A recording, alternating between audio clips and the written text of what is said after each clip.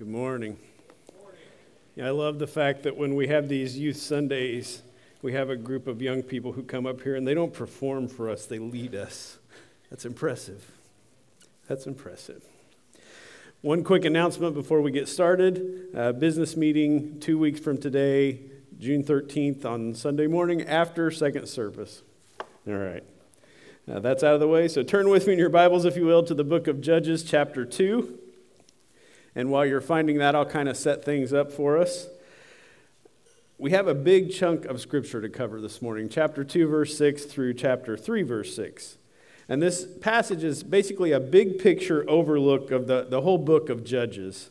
Last week in chapter 1, Pastor Mike highlighted for us the incomplete obedience of the generation of Israel who first entered the Promised Land. They failed to completely drive out the inhabitants of the Promised Land as God had commanded them. And today we're going to see a big picture overview of the consequences of that sin on the next generation. And really we're going to look at three separate things. First, we're going to look at the nation of Israel to see what was going on in their lives during this period of time. Second, we're going to look at how God was at work in the nation of Israel during that period of time. And then finally, we're going to try to figure out what we can take away from this passage that applies to our lives several thousand years later. If you remember when we last left Israel, they had failed to obey God fully by not driving out the inhabitants of Canaan. So an angel of the Lord had appeared to them and had pointed out their sin and reminded them of God's covenant with them, in which God had told Israel that if they didn't drive out all these idolatrous people that inhabited the land, they would become as thorns in their sides and a snare. Their gods would become a snare to Israel.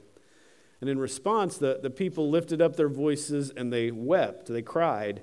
And the place where all of this occurred was named Bochim, which simply means weepers. So at the end of last week, that's where we left off. Israel was weeping because they knew that what the angel was saying was true. Now, they weren't fully repentant, but they did at least acknowledge that they were guilty of this sin by not driving out the inhabitants of the land. So then pick up with me in Judges chapter 2, verse 6. When Joshua had dismissed the people, the sons of Israel went each to his inheritance to possess the land. The people served the Lord all the days of Joshua and all the days of the elders who survived Joshua, who had all seen the great work of the Lord, which he had done for Israel. Then Joshua the son of Nun, the servant of the Lord, died at the age of 110. And they buried him in the territory of his inheritance in Timnath-Heres, in the hill country of Ephraim, north of Mount Gash. All that generation were also gathered to their fathers, and there arose another generation after them who did not know the Lord, nor yet the work which he had done for Israel. Then the sons of Israel did evil in the sight of the Lord and served the Baals. And they forsook the Lord, the God of their fathers, who had brought them out of the land of Egypt, and followed other gods from among the gods of the people who were around them, and bowed themselves down to them. Thus they provoked the Lord to anger. So they forsook the Lord and served Baal and the Ashtaroth. We'll stop right there. How could this happen? How in the course of one generation could we go from Joshua standing before the people saying, "Choose for yourselves this day whom you will serve. But as for me and my house, we will serve the Lord." And the people replying, "Far be it from us to forsake the Lord, to serve other gods, for it's He who brought us up out of the land of Egypt, and it's He who preserved us. We will serve the Lord." Yet just one generation later, we read that the generation arose that neither knew the Lord nor the works which he had done for Israel, and they bowed down to idols. How could this happen so fast? After all that Israel had experienced, how could this next generation not know the Lord or the works that he had done for Israel? Was this a colossal failure in parenting by an entire generation? Had they not shared with their kids the things that God had done when they rise up and when they laid down and when they walked by the road and when they sat in their house? Did they not write it on the doorposts of their house? As a D6 church, we kind of need to know this. What went wrong? And unfortunately, it's not spelled out clearly for us here in the text. We can't know for certain everything that went wrong, but I do feel pretty confident in saying that the problem was not that this generation didn't know about the Lord and his mighty works. I feel confident that their parents had told them the stories and had shared their faith with their children. So it wasn't that they didn't know about the Lord, they just didn't know the Lord. They hadn't experienced his mighty works the way their ancestors had. They didn't experience the plagues in Egypt or the splitting of the Red Sea. They hadn't eaten manna from heaven or had their sandals not wear out for 40 years. They hadn't seen the waters of the Jordan River part so that Israel could walk through on dry ground, and they didn't witness the walls of Jericho falling down. They knew the stories, but their life experience was different.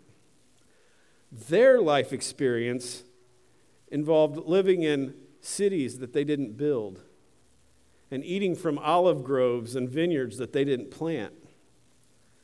They were living, finally, in the promised land. In comparison to their ancestors, they were living comfortably.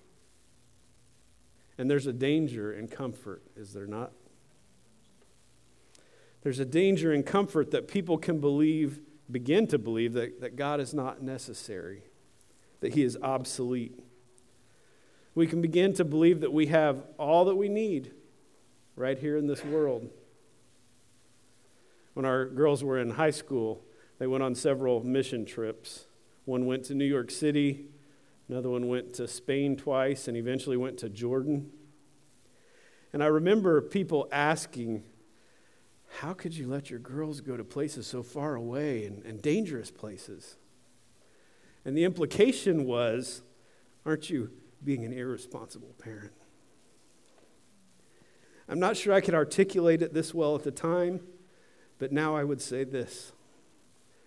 The danger in not allowing them to depend fully on God was greater than the danger of going to dangerous places without us being there. Kim and I know this to be true. The safest place that our kids could ever be is in the center of God's will. So if they had prayed about it and they believed that God was calling them to go, who were we to stand in their way? They needed to experience God's provision for them because we didn't want them to just know about God. We wanted them to know God. They needed to experience him. And unfortunately, that's kind of what did not happen here in Judges chapter 2. Another generation arose who knew about God, but they hadn't been put in positions to really know him. They hadn't experienced him. They didn't see him as necessary. But there's a huge irony in this passage. Not just for this generation in Judges, but for all people throughout history. And here's the irony. We were created to worship. We were made to worship. The need to worship is built into each and every one of us. Our souls need it. It's the whole purpose for which we were created, to worship God. And if we refuse to worship the one true God, who's the only one worthy of worship, our hearts will simply create false gods, idols for us to worship, because we were created for that. So look what happened next. Look back again at verse 11. Then the sons of Israel did evil in the sight of the Lord and served the Baals. And they forsook the Lord, the God of their fathers, who had brought them out of the land of Egypt, and followed other gods from among the gods of the people who were around them, and bowed themselves down to them. Thus they provoked the Lord to anger. They forsook the Lord and served Baal and the Ashtaroth. So keeping in mind all that we've talked about, that this was a generation who hadn't seen or experienced the things that their ancestors had seen and experienced. They were living in a land of relative comfort. and that all peoples are created to worship. And then add to that the sin of their parents, who failed to drive out the inhabitants of the land who were idol worshipers, and you have a recipe that created a generation who embraced idols rather than the one true God. And the natural question that arises from that is, why? What was so appealing about the false gods?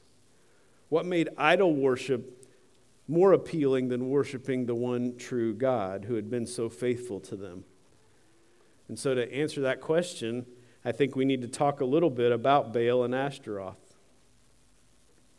See, Baal was a fertility god who was believed to enable the earth to produce crops and people to produce offspring. Ashtaroth, on the other hand, was a fertility goddess associated with the stars. And in the belief system of the Canaanites, these two were a god and goddess couple. And in order for the Canaanites to have plentiful crops and babies, they had to coerce Baal and Ashtaroth to have sex and thus bless the earth, making it productive. And the way these false gods, Baal and Ashtaroth, were coerced was by watching people having sex with temple prostitutes. And that's what drew the Israelites in. Ladies and gentlemen, there is nothing new under the sun. It's just as true today as it was thousands of years ago. Sex sells, right? Sex is appealing. It's a powerful drive.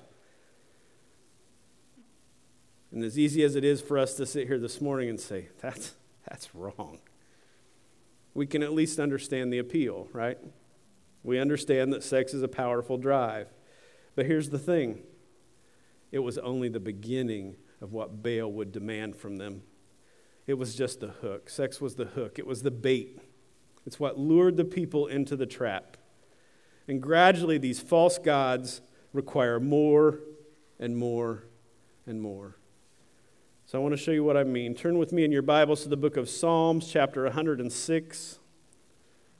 Psalms chapter 106, verses 34 to 40.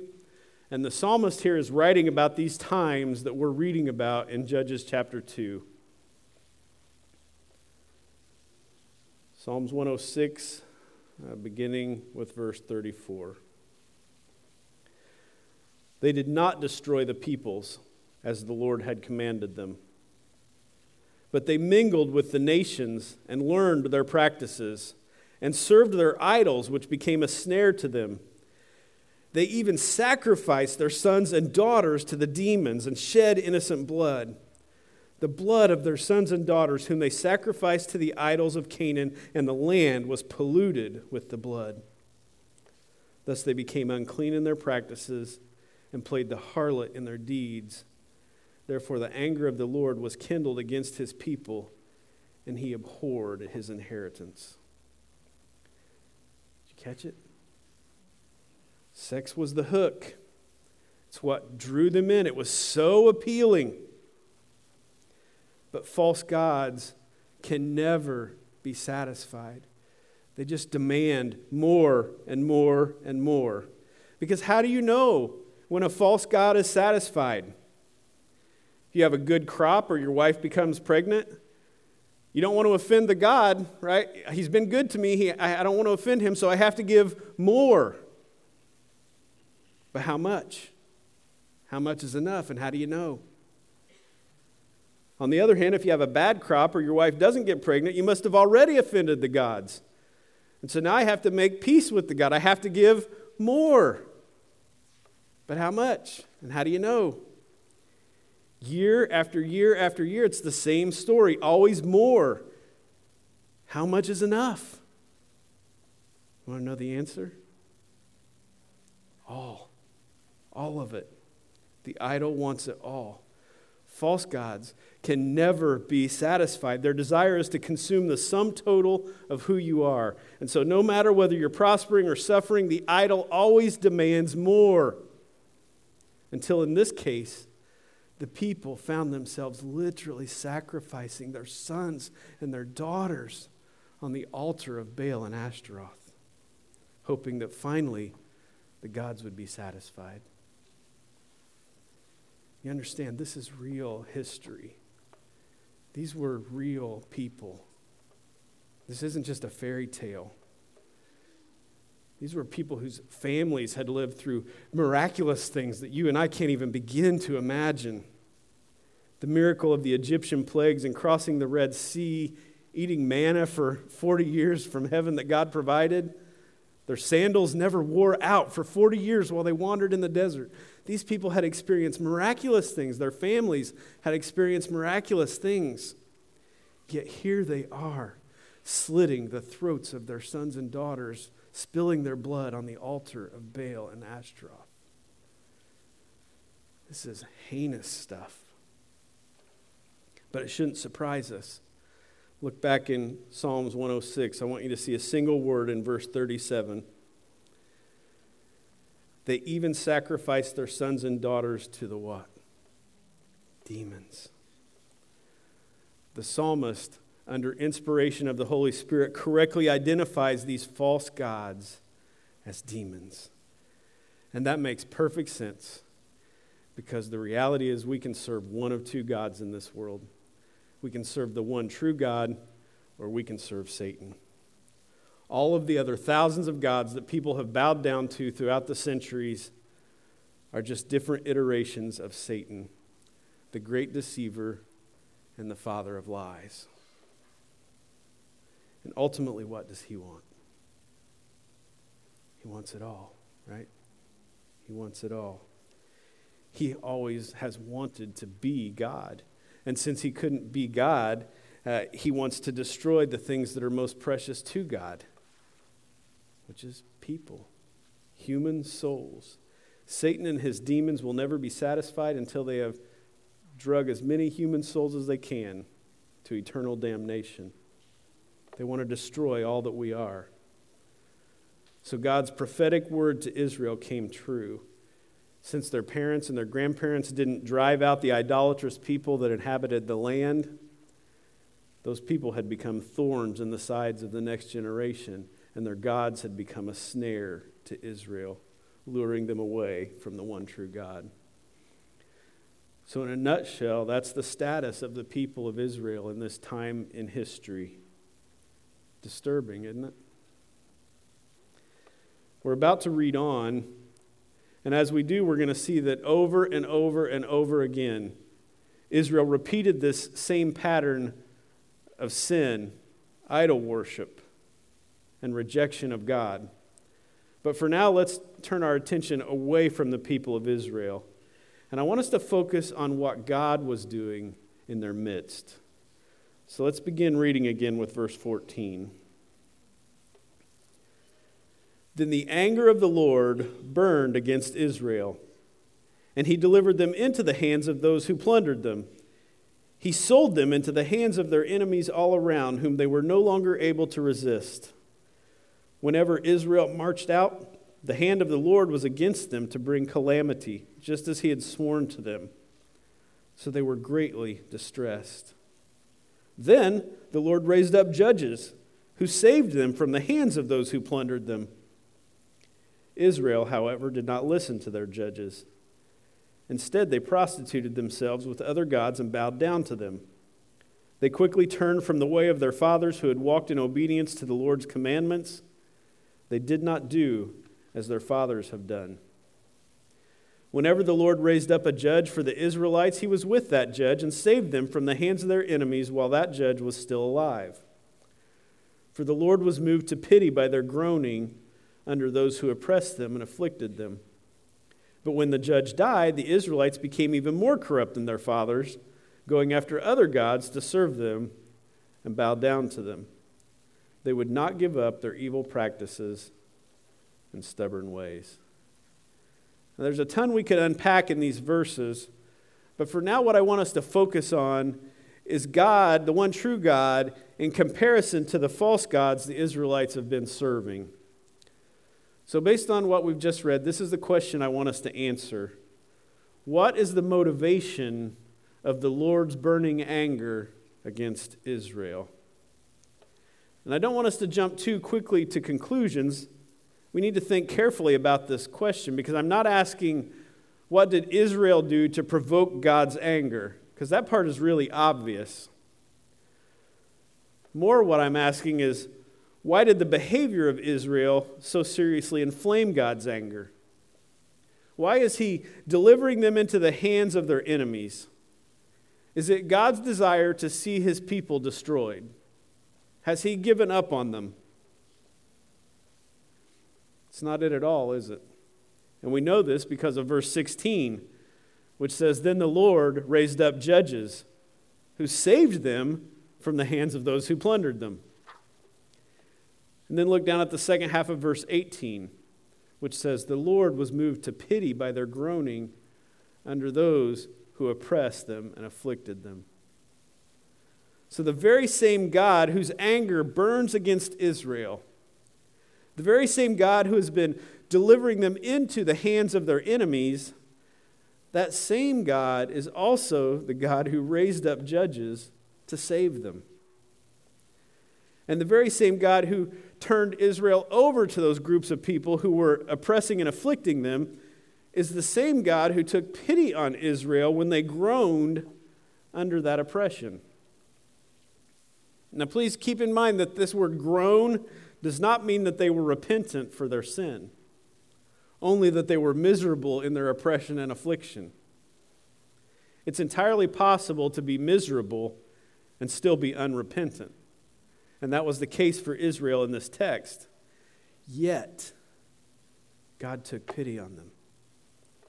He was emotionally impacted by their groaning and misery to such an extent that he intervened on their behalf, even in their unrepentant state. So obviously, it's not God's desire to destroy the nation of Israel. He hasn't given up on them. So what then is his motivation for raising up these people groups to oppress his people and to afflict his people, and then turn around and raise up judges to come in and rescue them again and again and again? It's love, isn't it? God's motivation is he loves his people. And surely anyone who's here today that's a parent can relate to this. Surely all of us who are parents can relate to times when we've been incredibly angry with our children who've been rebelling against us. And in that anger, we have issued stern discipline. But when we issued that discipline, was it our desire to see our children destroyed? Of course not. We love our children. We only want the best for our children. We want them to prosper. We want them to be successful. We want them to have the deepest desires of their hearts. We discipline because we love. We discipline because we have more life experience than they do. We can see that the ways in which they are trying to be prosperous and successful are just going to lead to misery. So we make them miserable for a time to avoid even greater misery in the future, right? We make them miserable for a time in hopes that they will experience heart change. We discipline in hopes that they will see the error of their ways and know our hearts.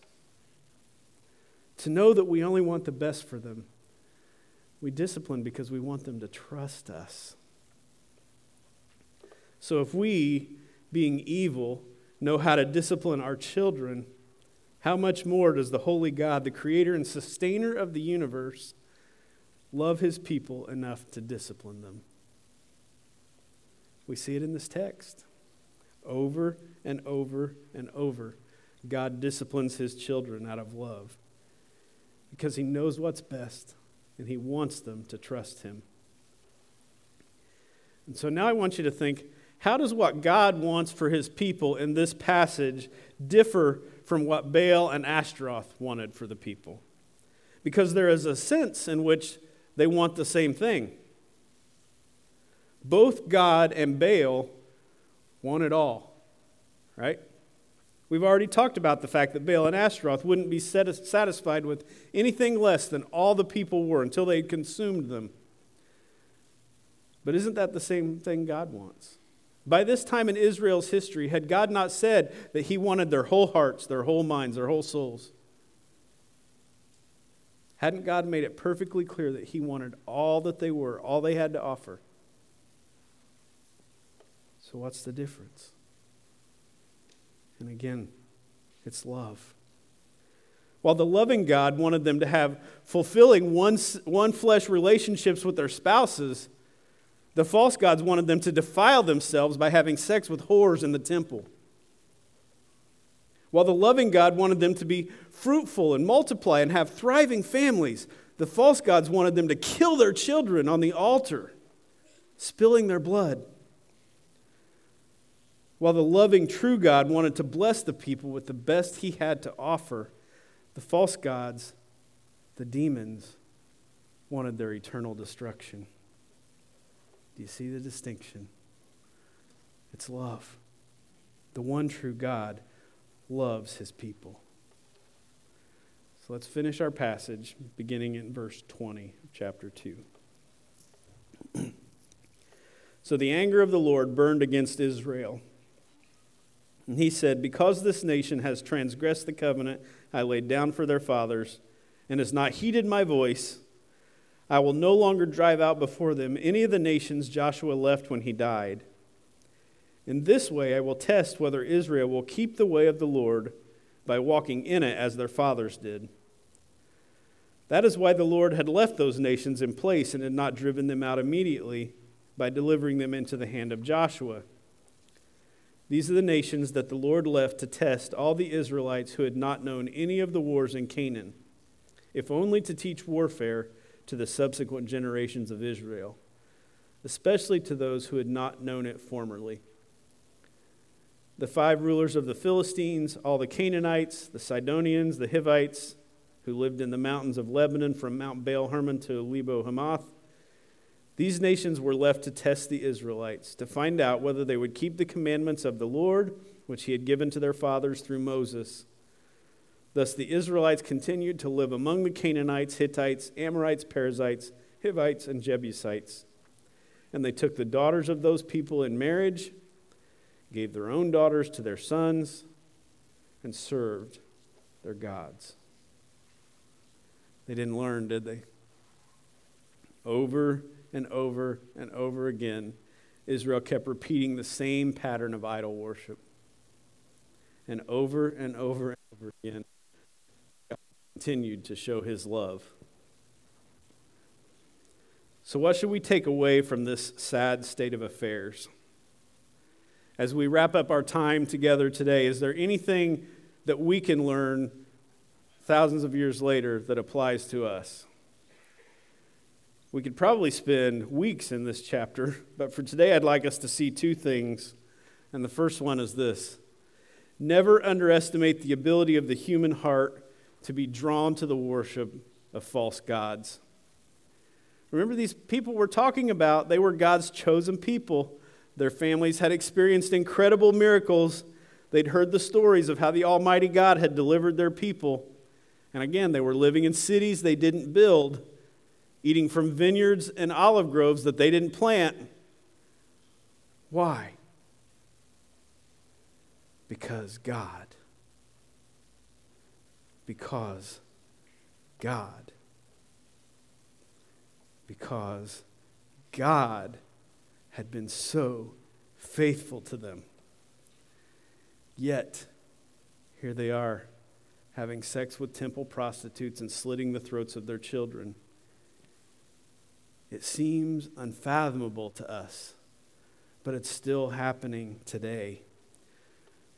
Our specific sins might not be the same, but we fall into the trap of idol worship just the same as they did.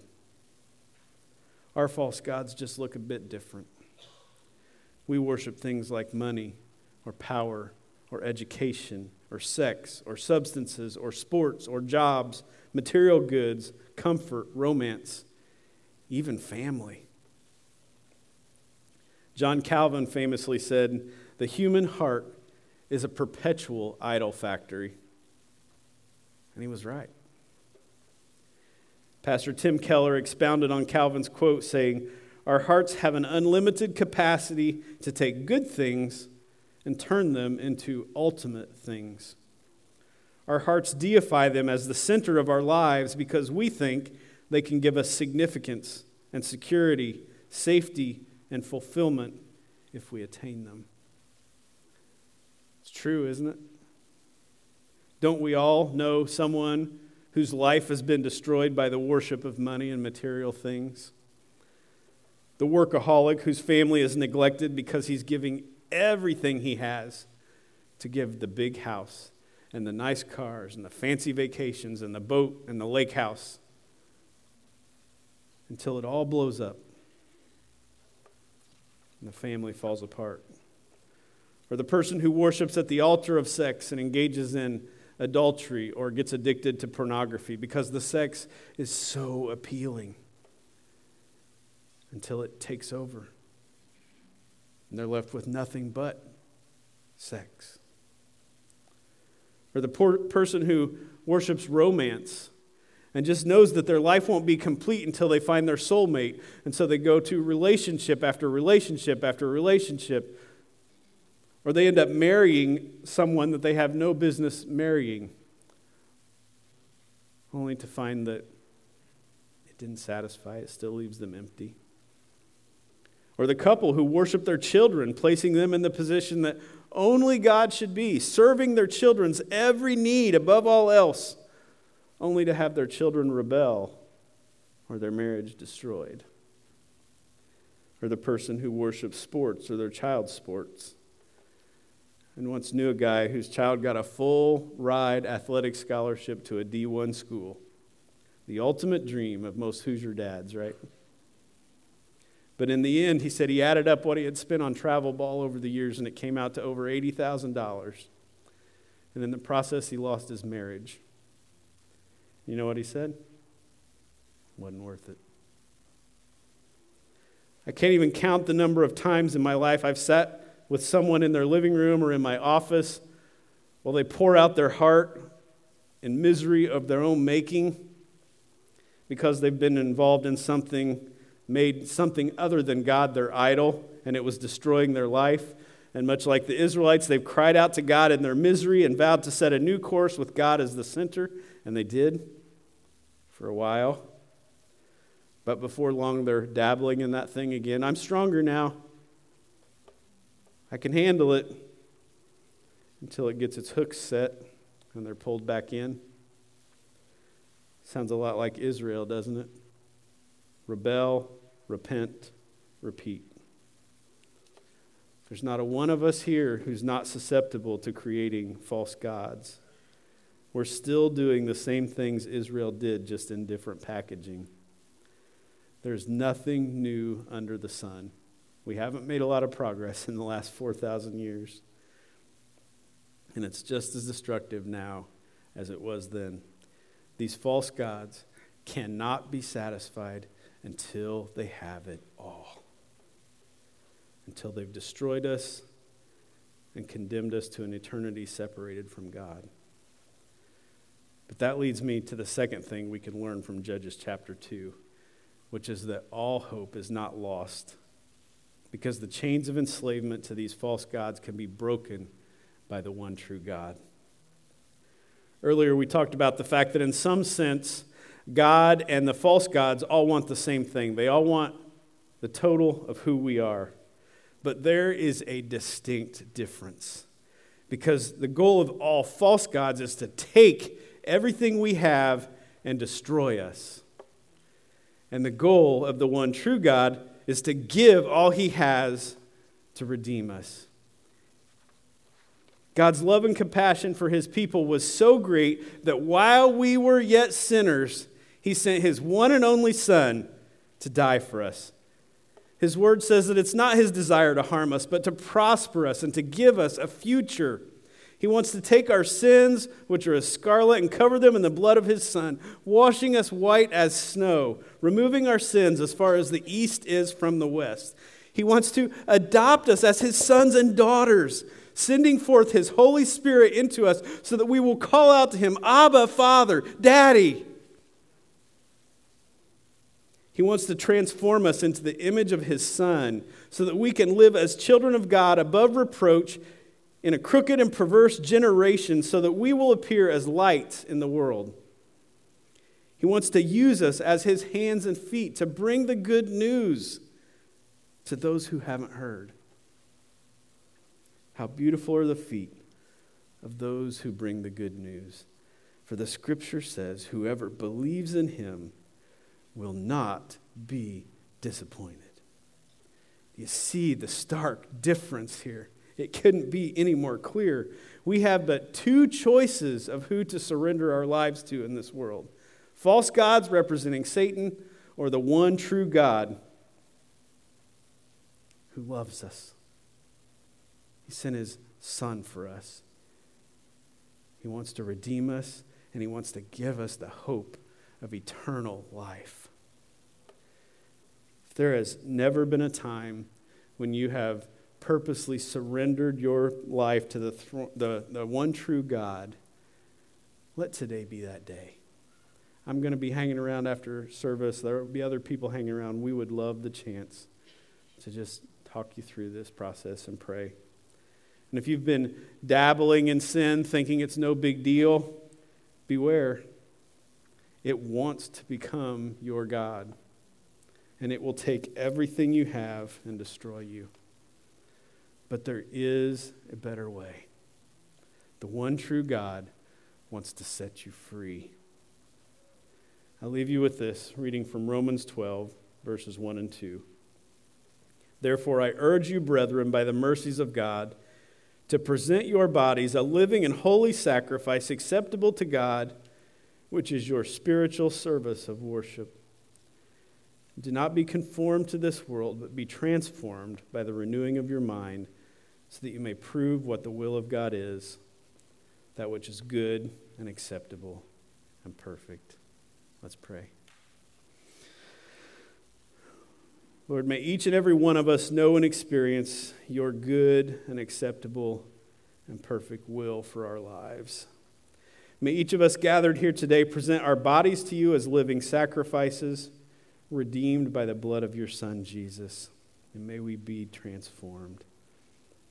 Father, please transform us into the image of your Son. Use us as instruments of your grace to bring the good news to those who need to hear. We ask these things in Jesus' name.